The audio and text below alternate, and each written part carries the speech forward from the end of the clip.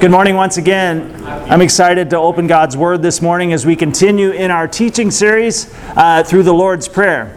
This series is called Our Father, and this is week 11. Today's message is called Soil, Sunlight, and Water. Soil, Sunlight, and Water. As I mentioned last week, today's message is one of those time capsule messages, one of those COVID time capsule messages. Last week, this week, and I think next week too. They're messages that I wrote in March of 2020. And so there's kind of this unique aspect that we had no idea. I had no idea what lay ahead exactly at that time. All we had was kind of a threat on the horizon. We knew something was coming, something was happening, but we didn't really know what it was like yet. So if you would, let's get into the Wayback Machine again and go back in time. We're going back to March of 2020. Today is the third day of spring, and 1 week since we were warned to stay inside and to avoid contact with others and to start doing a phrase that now in retrospect I'm really tired of, social distance.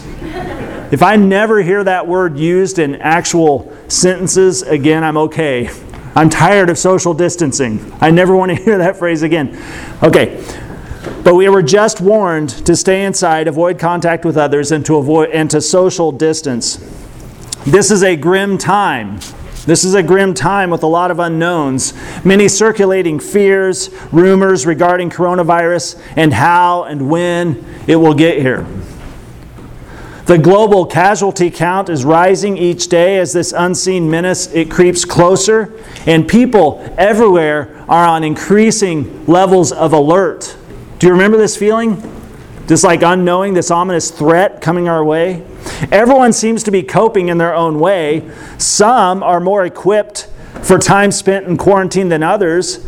Some are quite comfortable, introverts, and some are going a little crazy, extroverts. Anyone really happy with quarantine when it was happening? You're just like, man, I'm happy as a clam. And some of you were like looking through the blinds with tears rolling down your cheeks like, the mailman, I can't wait to see the mailman.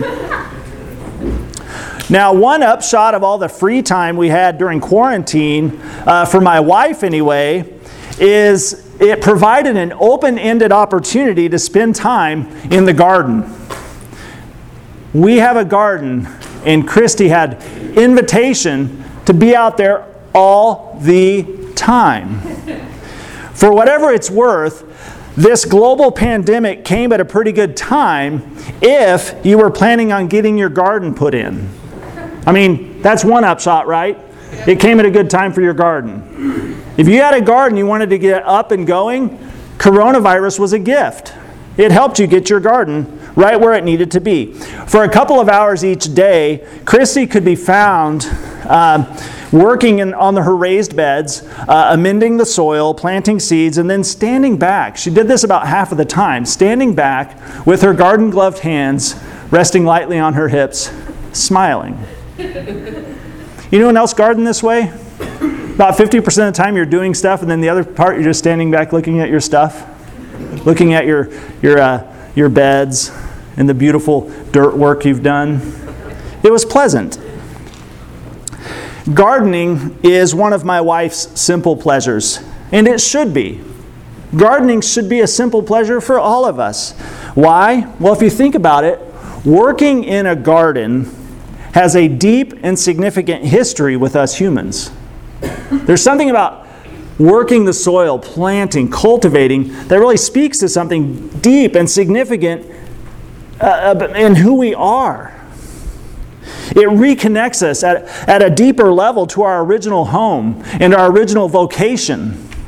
We really were made to plant. We really were made to tend and to nurture and to harvest. The feeling of soil in our hands, it reminds us of Eden. The feeling of soil on our hands, it reminds us of Eden. It kindles memories of a now forgotten home. And it stirs a nostalgia for when things were right in the world. It stirs a hope that someday things will once again be right in the world. This is gardening to my wife. And this is what gardening kind of means to all of us as well. Now, How many here are familiar to some degree with gardening? You don't have to be a master gardener, but you've planted, maybe killed things. Okay. Any brown thumbs? Real brown thumbs in the room? Well, you might know this. A basic understanding in successful gardening is that plants need three things in order to survive and to thrive. Can anyone name those three things? Soil, sunlight, and water. Soil, sunlight, and water. Three things: good soil, sunlight, and water. These three ingredients are really the only things required to grow a productive garden. Provide these things, and seeds and plants, they will take care of the rest. You do your part, the plants, they'll do their part. Now, much of the Christian life is like gardening. I think there's some parallels in this metaphor here. Much of the Christian life is like gardening. Provide the necessary soil, sunlight, and water in the life with God, and what happens? Growth, fruitfulness, and blessing, they naturally occur. We make available to ourselves those things which are essential for the life in Christ, and naturally, growth, fruitfulness, and blessing, it occurs. So, what is the soil, the sunlight, and the water in the Christian life? Well, I'm glad you asked. Thankfully, Jesus points out to his disciples, he points these things out, the soil, the sunlight, and the water of the Christian life. He points these things out to his disciples when they asked him to teach them how to pray in Matthew chapter 6. If you recall, following the opening lines of the Lord's Prayer, in which God is praised and God is honored and his way and his will is invited to come into our world, we find ourselves at Jesus' invitation making requests. We are guided by Jesus to say, hey, turn and say, God, I need these things. I desire these things from you. I want these things in my life. Help me want these things in my life. Jesus leads us to make requests. And the kind of requests that Jesus demonstrates leads us into asking for the essentials of our faith, things that free us, things that enable us to grow, to thrive, and to love well. The Expositor's Bible Commentary explains it this way. The first three petitions stand independently from one another. The last three, however, are linked in the Greek by ands. A-N-D-S. They're linked by ands. They're connected, almost as if to say that life sustained by food is not enough. We also need forgiveness of sin and deliverance from temptation. So you see it there, the three things that Jesus points out. So here you go. Jesus encourages us to ask God our Father for the provisions we need, our daily bread, and that is our soil. That is the soil of the Christian life. God, give us that which we need spiritually, physically. Feed my soul, sustain my body. I need these things each and every day, and I know they come from you. So Jesus says, ask God your Father for the food you need, your daily bread. This is the soil. Then he goes on to say, and forgive our sins as we forgive others. This would be the sunlight that we need in the Christian life. And then third, keep us from temptation. Rescue us from the evil one. This is the water we need in the Christian life. So you see where the metaphor is being kind of paralleled here? Okay. Give us today our daily bread. This is the soil in which we grow. Forgive us as we forgive others. This is the sunlight that helps us grow. And then lead us not into temptation. Rescue us from the evil one. This is the water we need. Let's look at Matthew chapter 6. Matthew chapter 6, starting in verse 9. And Jesus said, pray like this. Our Father in heaven, may your name be kept holy. May your kingdom come soon. May your will be done on earth as it is in heaven. Give us today the food we need. And forgive us our sins as we have forgiven those who sin against us. And don't let us yield to temptation, but rescue us from the evil one. So, for those of you who were here last week, you recall we talked about our daily bread. And today we're talking about that as if it's the soil in which we grow in following after Jesus. So following our gardening metaphor, the soil of the Christian life is the daily bread. This is what it means to depend on God for our whole lives. For our livelihoods, let's start there. God, everything I need to survive and thrive, it comes from you. It comes from you. I need it from you. Like God providing manna in the wilderness for Israel, unless God provides our daily bread today, we will never survive. We will never thrive physically, emotionally, relationally, or spiritually. Unless God builds the building, unless God builds your life, it just won't happen. Like a seed tucked into good soil, we need the nutrients and minerals of God's provision if we are ever to germinate, to put down roots, and to break through the soil and grow toward the light. We need God's provision in all areas of our life.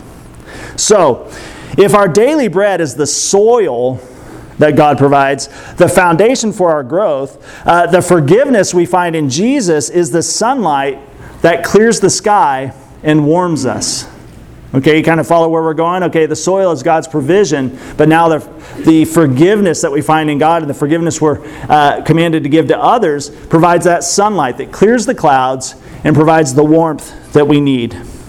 And then, we'll talk about this more next week, but the water we need comes through God delivering us from temptation, allowing us, enabling us to live faithfully as we hide His Word in our hearts. Next week, we will talk more about the clean water of faithfulness to God and the abundance that comes from being free from pollution, free from the pollution and the drought of temptation, of actually being rescued from the evil one. Isn't it great to think that God offers these things? Why would Jesus encourage us to ask for them if God wasn't willing to give them? To give you your daily bread, your daily provisions, what you need to survive and thrive, but then also to say, hey, forgiveness is possible, and freedom from temptation is possible. God is willing and able to help us in all these ways, and we'll talk more about it next week as well. So today, let's think about how our sins toward God and our unresolved conflicts with others hang like low, dark clouds in the sky.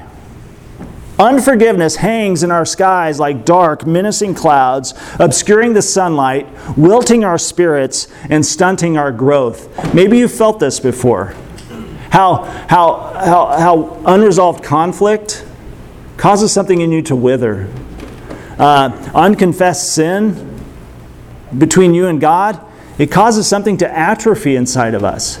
We know what that feels like. So let's imagine that unresolved conflict between you and God and you and others, it hangs like low, dark clouds in your life. It wilts your spirit and it stunts your growth. We need forgiveness from God.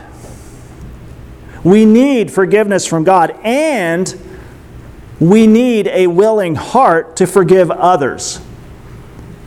Man, some of us wish that Jesus hadn't connected those two things, right?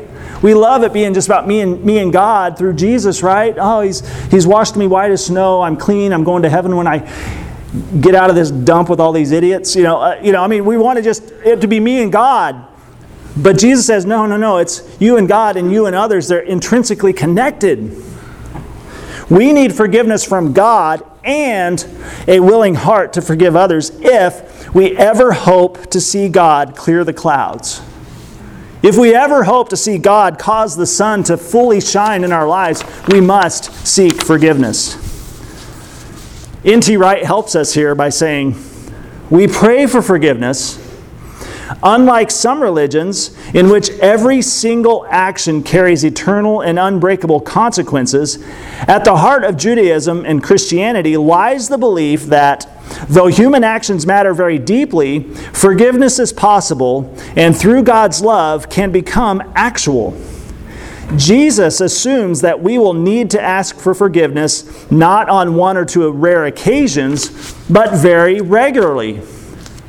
Side note, Jesus says, here's how you should pray. Every prayer should include a confession of your need for forgiveness.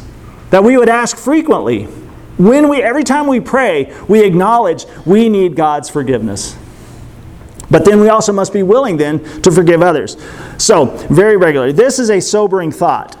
But it is matched by the comforting news that forgiveness is freely available as often as we need it. There is, however, a condition. which remarkably enough is brought right into the prayer itself. We ourselves must be forgiving people. We ourselves must be forgiving people. Jesus takes an extra moment afterward to explain why. The heart that will not open to forgive others will remain closed when God's own forgiveness is offered. That last line stopped me in my tracks when I read it. I'll read it again. The heart that will not open to forgive others will remain closed when God's own forgiveness is offered. Sweet mother of Melchizedek. That's terrifying. Our hearts will not be available to God's forgiveness if they are closed toward the forgiving of other people. The heart that will not open to forgive others will remain closed when God's own forgiveness is offered to us. Cripes. I wrote that in my notes. Cripes. Now, Jesus knows this stuff is hard for us. Has anyone here struggled with forgiving before? And you're aware of this? Like, oh, I know what Jesus said, and this is so hard. This part's easy compared to this part. It's easy to go to God and say, I messed up again, I need forgiveness. But this person, God, do you know what they did? Do you know how that hurt? I don't think I can do that. I don't know if I can forgive like you've forgiven. Jesus knows this is hard for us. It's a daily struggle in our life of faith. So I think it's telling that it's in the Lord's Prayer. A daily reminder for us. I don't know about you, but I am very quick to accept God's forgiveness. I've come to terms, for the most part, with what Jesus has done for me. I still struggle to receive God's grace like I think a lot of us do, but I've come to terms with that, and I'm willing more and more to run to God and accept His forgiveness. But I am often very slow to offer forgiveness to others.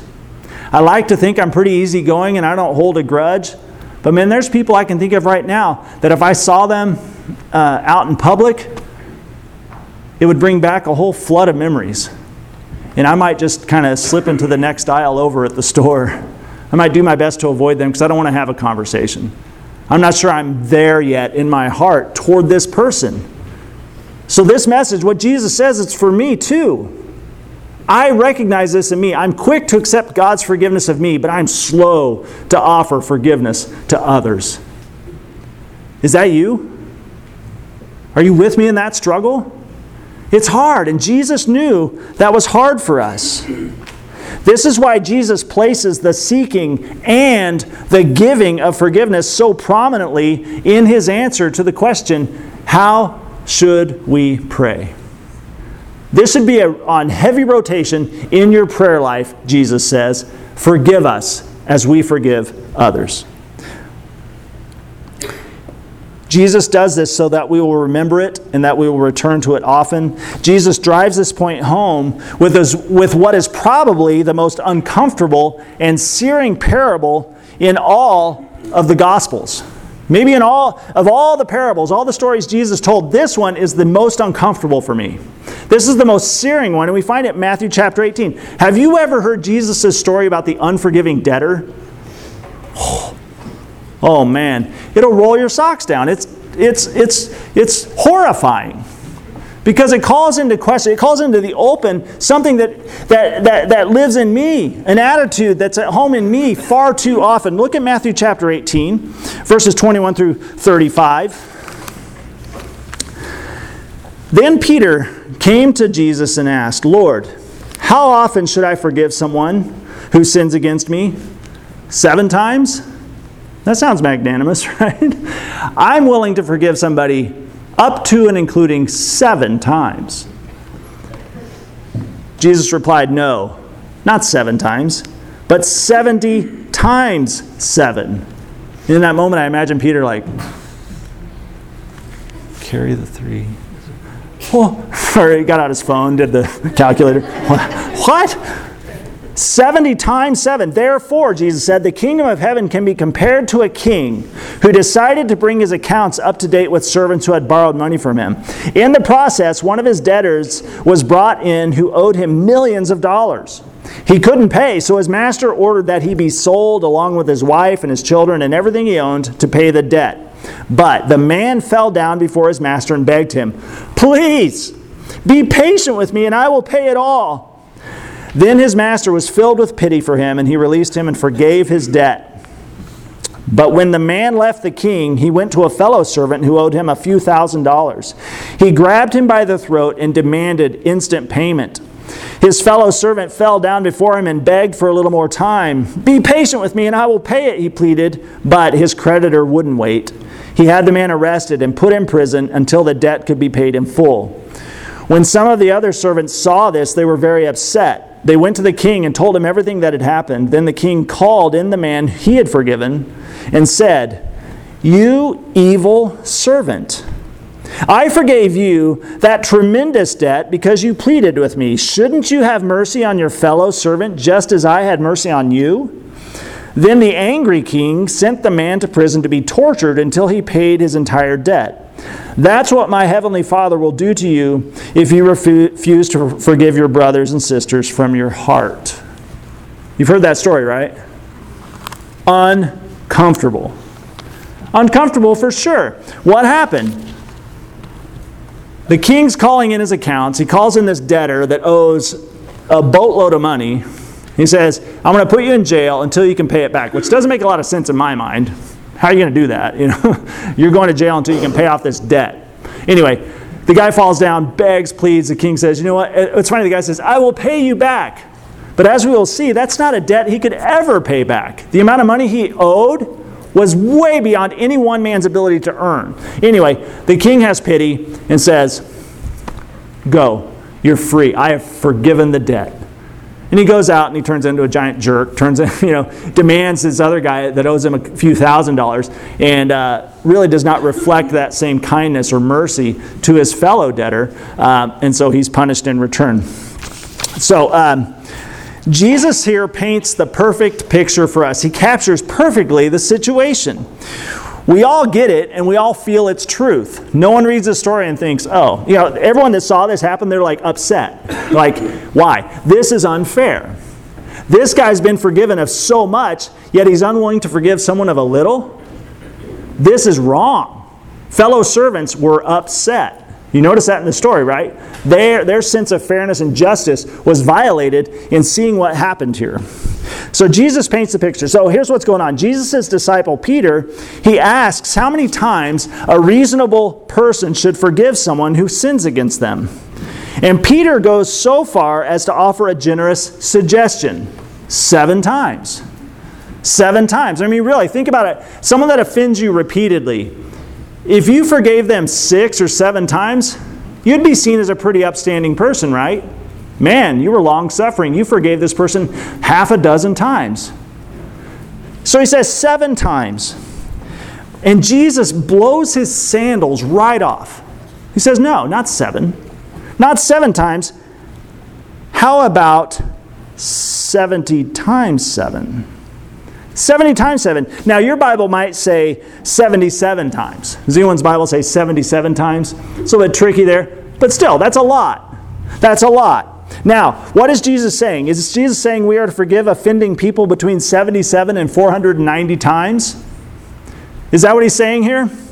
Is Jesus' point that we can patiently count transgressions against us, and once they reach that magic number, ooh, baby, powder me. We're going to bring it now. We no longer have to forgive, and we are free to just wreak havoc on this person to punish them? No, of course not. Jesus is saying, forgive unlimited number of times. Because Jesus isn't meaning keep a little tally, 488, 489, 490, clobber time. No. These numbers are being used symbolically. He's like, do it more times than you can count. Do it an unlimited number of times. Why? Because you must remember this. God himself has shown you unlimited forgiveness.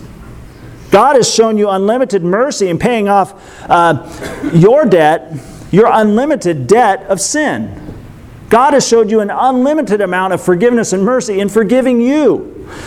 Now, the debtor in this parable, we don't deal in talents and denarii anymore, which your Bible might use denarii and talents in this parable that Jesus told.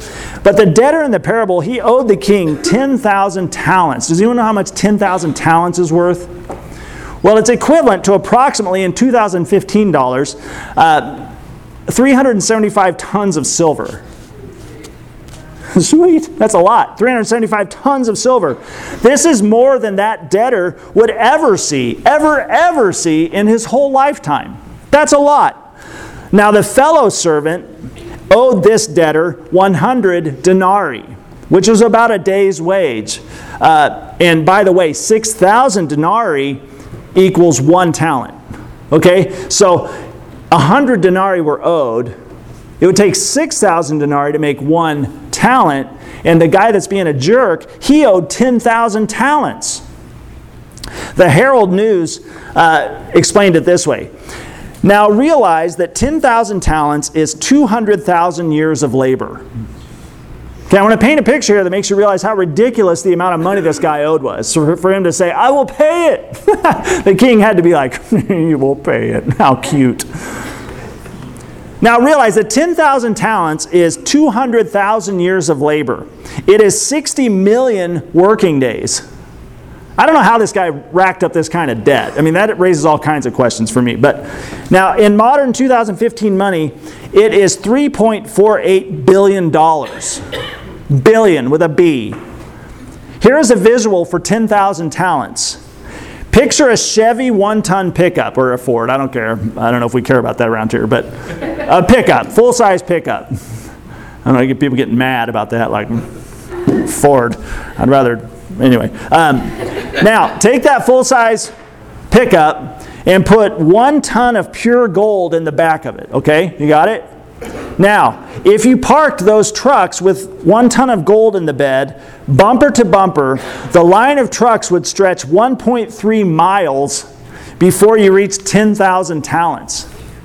So these are the kinds of funds we're talking about. That the king is forgiving, like, oh, no biggie. No biggie, you're free. I forgive that debt. I mean, this forgiven debtor should be elated. He should be walking down the street like, I got your coffee. Let's go. You hungry? Let's eat. You know, I'm buying. You know, round on me. You know, he's that guy in the bar that's like, barkeep, rounds on me. You know, he's like 10 feet tall all of a sudden. But no, he goes out and he can't see past his own greed.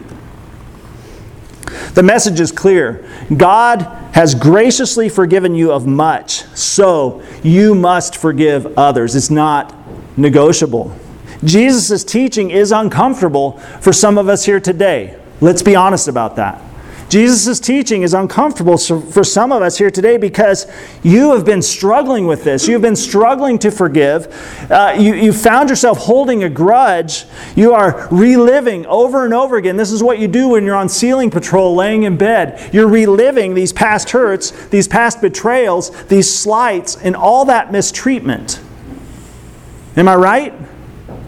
I mean, some of you have been carrying some unforgiveness for a long time. And so to hear Jesus say this really punches us right in the chest. It's like, oh no.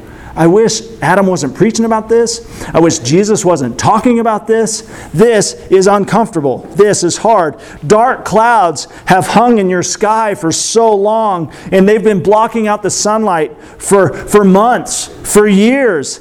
And the net result has been the stunting of your growth. The stunting of your growth emotionally, relationally, and spiritually. Stunting your growth. Now let's be clear about what Jesus is asking us to do here and what He's not asking us to do. You are not being asked to minimize or ignore what happened to you.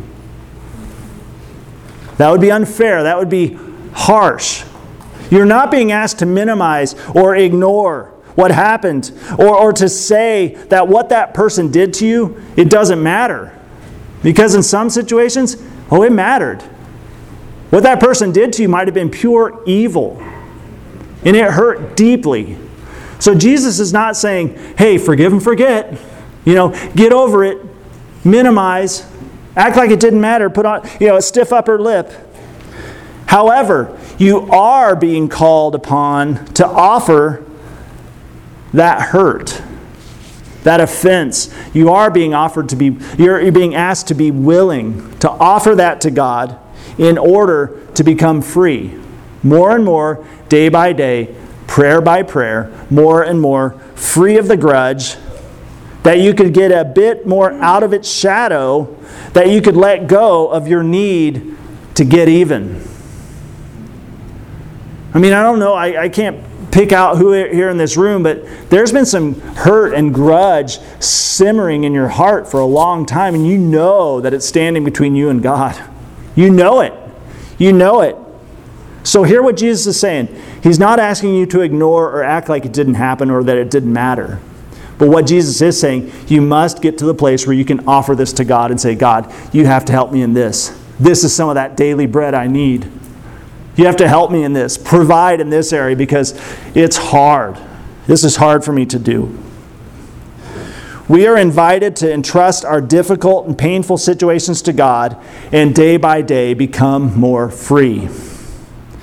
We must choose to no longer give that person that hurt us, we must choose to no longer give them that much control in our lives. Because really, is that fair? That person that trashed you, that hurt you so badly, would control so much of your thought life, would control so much of your emotions, would have that much control over your day-to-day experience? Do you want that person to control you that way? No way. This is what God is offering you freedom from. But it starts with offering it to Him. Say, I need your help. I need to hold this up in the light of that great forgiveness you've shown me, and help me, as I grow in Christ's likeness, learn to forgive this person as well. What does it look like for me to be able to see them, instead of a person I have hatred or dislike toward, how do I start seeing them as someone that you love and that you were likewise willing to forgive? Help me become more like Jesus in this situation. The Lord's Prayer and the parable of the unforgiving debtor, they offer no exceptions. There's no general footnotes to it, like, well, except, unless. No, there's no wiggle room here. There's no caveats. We must forgive as we've been forgiven by God. Man, I wish it was easier than that, but it's not. We must forgive if we are to be forgiven by God. How many tons of forgiveness has God shown to you? Consider that. How many tons of forgiveness has God shown you through Jesus Christ? How much are you willing to show others? How much forgiveness are you willing to show others? Here's what I know. Jesus was telling the truth. Jesus was leading us into a way that leads to life. If we follow His guidance, we obey His commands, it leads us more and more into the presence of God. And that leads us into a whole kind of new place with others in our lives. So knowing that God is attentive and ready and willing to give us what we need, Jesus has directed us, commanded us, guided us to pray in this way. It tells me this: the sun is shining. The sun is shining today. It's shining brightly. Are you ready to clear away some of those clouds? Are you ready to do that? And what would it be like if you did? Let's pray together. Father, in my grown-up self, I'm thankful that there's hard lessons in the Bible. But in that hurt and scared and fearful child version of me, I'm still kind of afraid of that. I still struggle a bit to get my arms around the idea that my life with God and my life with others, they're interconnected. That there's a dependence between the two. That if there's a hardness in my heart, an unwillingness to open toward others in forgiveness, it's going to be closed to you when you offer your forgiveness. God, I hate the idea that we're stunted in our growth. We're stunted in our pursuit of Christ-likeness when there's a hardened, closed-off place in our heart towards someone else. And God, Jesus came and He knows what it's like to be offended, to be betrayed, to be hurt, and to even be destroyed by people. Yet He was able to forgive. Even as He hung on the cross, Father, forgive them, for they don't know what they're doing. Lord, may I have a gracious heart like Jesus did. May that great debt that You forgave me and my sin be reflected in my willingness to forgive others. And I love it that You're not saying I must act like what they did didn't happen, or that it didn't matter, that it hurt. I'm human. We are all human. But it's especially in the midst of that humanity that You're calling forth the Christ-likeness in each of us. So God, help us in that. Lord, You give us our daily bread. God, help us forgive. Lord, I pray for my friends here that might be struggling, that might be sitting here with this recollection, with this difficulty, and knowing that it feels too hard. It feels like too much. I pray that You give them courage, You give them motivation, maybe make them uncomfortable enough to do something about it today. Lord, Jesus told this parable for people like us. It was in response to Peter's question, but it's in response to all of our questions. How many times do I have to forgive? We must forgive. We live a life of forgiveness. So God, give us courage today. We make this prayer in Jesus' name. Today we're going to worship a bit more. And I want to make the most of this opportunity. I don't know who I was talking to specifically in the room today, but there's some here that feel weighed down. And I think it'd be the best use of our time to pray together. Okay? Now, what that would require of you is for you to get up and to move and to come sit with me, sit with Christy, sit with Kendi's up there. Anyway, there's people here you can pray with. Sometimes it helps to have a brother or sister with you, to go to the Lord and say, help me do what I don't feel like I can do on my own. Okay, so we're going to sing a song. I'm going to go sit at that row behind Richard there. And Christy, you'll come with me maybe, please. And would you be so bold, if you've been carrying unforgiveness, a grudge, past hurts, past slights, and you know it's been interfering with your availability to the work of God in your life, let's pray about it today. Don't go another day living under these clouds. Okay? So let's worship together and then let's pray.